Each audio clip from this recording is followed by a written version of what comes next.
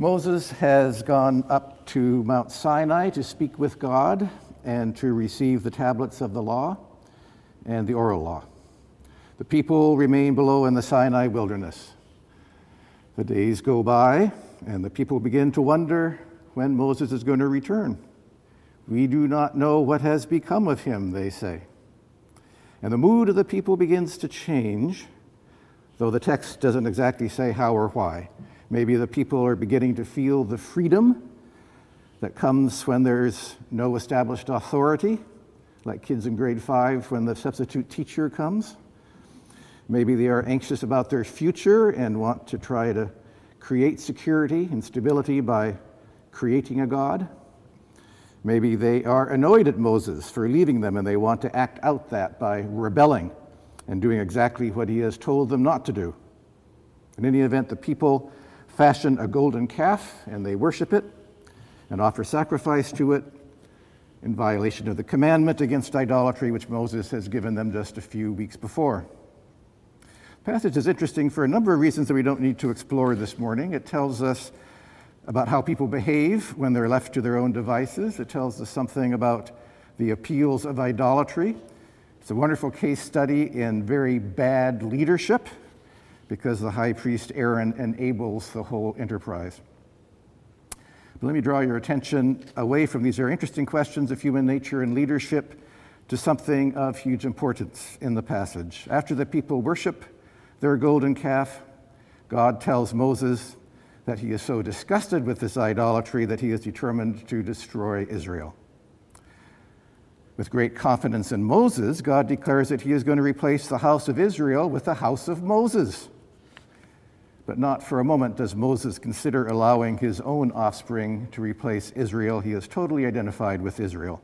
In fact, a few verses after this morning's passage, he says that if Israel is to be blotted out, Moses himself will insist on being blotted out with them. In other words, if Israel is not to be God's people, then no one will be God's people. Moses reminds God of the promises he made to Abraham, Isaac, and Jacob to make of their descendants a great nation.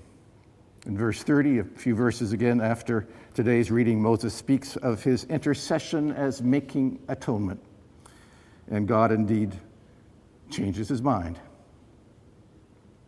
In all the Old Testament, Moses' successful intercession with God to save his people is the most important type or prefiguring of Christ's intercession with God when he says on the cross, "Father, forgive them."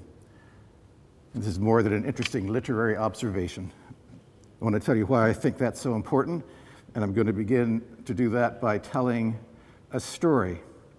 In 1957, I entered junior high school, and among the many things that changed for me when I entered junior high school was that every day we had physical education, and the boys went to the boys' gym, and we put on our gym clothes, and we did whatever we did that day. We did calisthenics, or we climbed ropes, or we ran a mile, or we played soccer, and then we took a shower in the big shower room, and we put on our street clothes and went to our next class. But one kid never took a shower, and almost nobody knew why that was. Mike Freed never took a shower. So people wondered why that was. Was he shy? Was he sexually repressed? Did he have some terrible physical deformity under his clothes he didn't want anybody to know about?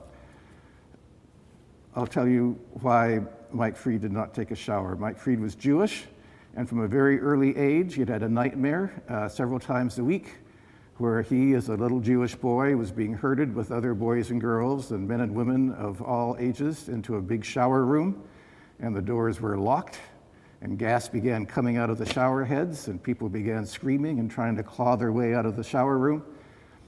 And Mike Freed would wake up in a cold sweat, screaming along with them. And when in grade 7 we went to see that shower room for the first day, Mike knew that he was not going to enter that shower room, and he went to Coach Johnson and told him why, and Coach said, "You will never have to go in that shower room." So I knew something about that. I didn't know much about the Holocaust before that, but I began to know that. And some Christian boys and girls were taught, I know, as they grew up, that Jews were bad people. Christendom taught that Jews were perpetrators and shysters and scalawags and Christ killers. I knew Jews as friends whose people had for centuries and in the recent decade been marginalized and victimized by Christians. And maybe more than anything else, although there were certainly other things too, the disconnect between how my Christian teachers understood Jews and how I experienced Jews myself made me question everything the church taught me. On the one hand, everyone seemed to kind of know in theory that Jesus was Jewish. When I was in high school, an outrageously pretty Jewish girl named Liz Mandelson was chosen by my church Sunday school Christmas pageant to play the role of the Blessed Virgin Mary. And my parents laughed and said that finally the church had got it right. So in theory, we knew that Jesus was Jewish, but in the pictures in my Bible, and in the stained glass windows, and in the sermons, and in our theology, Jesus didn't look Jewish at all. When I grew up, the picture of Jesus that everybody knew was the one by Warner Salmon, the head of Christ, the most influential devotional portrait ever created. 500 million reproductions of it, at least in history. You saw it everywhere. And the Salmon Christ, with his white skin and his blue eyes and his long flowing brown hair, looked nothing at all like Shylock. When Campus Crusade produced the film Jesus in 1979, they didn't want an actor who looked Jewish, they wanted an actor who looked like Warner Salmon's head of Christ. There's a direct connection between the Christian de-Judaizing of Christ and the Holocaust and Mike Freed's nightmares. It turns out that theology isn't irrelevant stuff about angels dancing on the head of a pin. Theology is a life and death matter, and for millions of Jews it has been a death matter. And that goes back a very, very long time. Way back in the post-apostolic age, as soon as early Christians entered the Gentile world and tried to leave the Jewish world behind, the process of de-Judaizing was underway. Most theologians didn't want their Savior to be a first-century Middle Eastern Jew, but a generic human being. The Nicene Fathers decreed that Jesus Christ was the Son of God who was made man, meaning man in general. And none of the usual doctrines of the atonement, whether St. Anselm or Abelard or Christus Victor, doesn't matter that Jesus was a Jew. I suppose that St. Anselm never even met a Jew. But in the New Testament, it does matter that when God came to dwell among us, he was a specific human being with a specific culture and a specific faith and a specific history. In every sentence of the Gospels, in every sentence of the letter to the Hebrews, and most of the rest of the New Testament, it matters that salvation comes from Israel and that Jesus is the Messiah of Israel. The Bible was a huge problem for anti-Semitism in Nazi Germany, the anti-Semitism that created Mike Freed's nightmares. The Nazis created a new Bible that had no Old Testament and that reduced the New Testament by 60% by eliminating every obvious reference to Judaism that wasn't negative. The genealogy in Matthew was the first to go.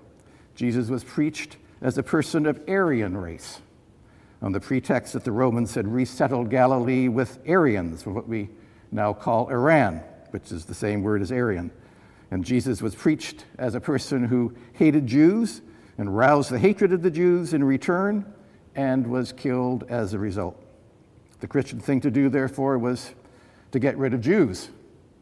That was made clear on Kristallnacht in 1938, when the German mob smashed the synagogues and the shops owned by Jews and burned the Torah scrolls, and then the Nazi radio network broadcast the play Merchant of Venice. And anti-Semitism was taught by wonderful, influential theologians like Gerhard Kittel, whose theological word book you may have used, and Walter Grundmann, whose theological works were still standard texts in German seminaries in the 1990s. All of that was extreme, but it was in line with a centuries-old Christian project of de-Judaizing Christianity and teaching that the important thing about Jesus wasn't that he was Jewish, but that he shared our common humanity. That Christian project was challenged in the 1930s by confessing Christians like Barth and Bonhoeffer, and after World War II, after people really began to realize what Christian teaching had created, it began to be impossible for theologians of any conscience or seriousness to perpetuate the construct of a de-Judaized Jesus. It took a while because senior preachers don't always do their continuing education. So it kept getting preached for a while, but in due course it began to be minimized. That brings us back to the picture in Exodus 32 of Moses standing before God, pleading with God to remember his promises and covenant, pleading with God to forgive Israel, and persuading God to put away his wrath. This is not the first or last such image in the Old Testament, although it's the most important and the most dramatic. The pattern time and again in the Old Testament is that the people sin, God threatens judgment. A person who has been commissioned by God as a representative of Israel intercedes with God, and God is merciful. Abraham pleaded with God to turn away his wrath from Sodom. The results there were mixed. Samuel twice prays to God in repentance and makes an offering in intercession for Israel. Twice Amos receives a vision of God's destruction of Israel. Twice he pleads for forgiveness and mercy, and twice God turns away his wrath. Jeremiah dares to intercede for a people that are impenitent to a God who is determined to punish. Chapter 15, God tells Jeremiah that even if Moses and Samuel were to intercede, God would not be moved. And yet Jeremiah continues, and Jeremiah, like Jesus, speaks both for Israel and for God. In the fourth servant song of Isaiah, the servant intercedes with God and bears the sin of the people and suffers and dies. And if we want to understand how Jesus understands his own mission, listen to the parable that he tells on his way to the cross. He asks us to picture an orchard with an unfruitful fig tree, and fig tree is a common symbol for Israel. The owner tells the gardener that he has decided to tear out the offending fig tree. But the gardener pleads for it, not because the fig tree is deserving, but because the gardener himself promises to do his best to make it fruitful. And it becomes obvious after the resurrection that Jesus is that gardener who has interceded with the owner for the fig tree and will make it flourish with his own blood. We're moving now toward Good Friday. A good preparation for Good Friday is to remember Moses on Mount Sinai, pleading for Israel before God, asking forgiveness for people who have intentionally and dramatically offended God. Jesus on the cross stands in the line of Moses and Amos, of the suffering servant. He is the descendant of David, the King of Jews. He is the Messiah of Israel's God. He pleads on the cross for Israel's forgiveness, and he is not the victim of Jews, but the Savior of Jews. His death and then his resurrection aren't the end of Israel, but the regeneration of Israel, the fulfillment of Israel's prophecies. Like Moses, like Jeremiah, like the suffering servant, he represents both God and Israel. Father, forgive them, he says. And in his last breath, as he says, it is finished, he is also saying, it is fulfilled. That is the conviction that God has indeed remembered his promises and his covenant, that God has indeed forgiven Israel. Our connection with Jesus isn't his common humanity with us, but our being baptized and grafted into Israel. Grafting is a horticultural process by which two genetically distinct organisms become one, improving vigor, resistance, and productivity. Israel is regenerated. Mike Freed taught me a lot about being a Christian. Israel continues to be the teacher of the church for the good news that Christ has interceded and continues to intercede for sinners, and the good news that we are among the heirs of the covenant. Thanks be to God.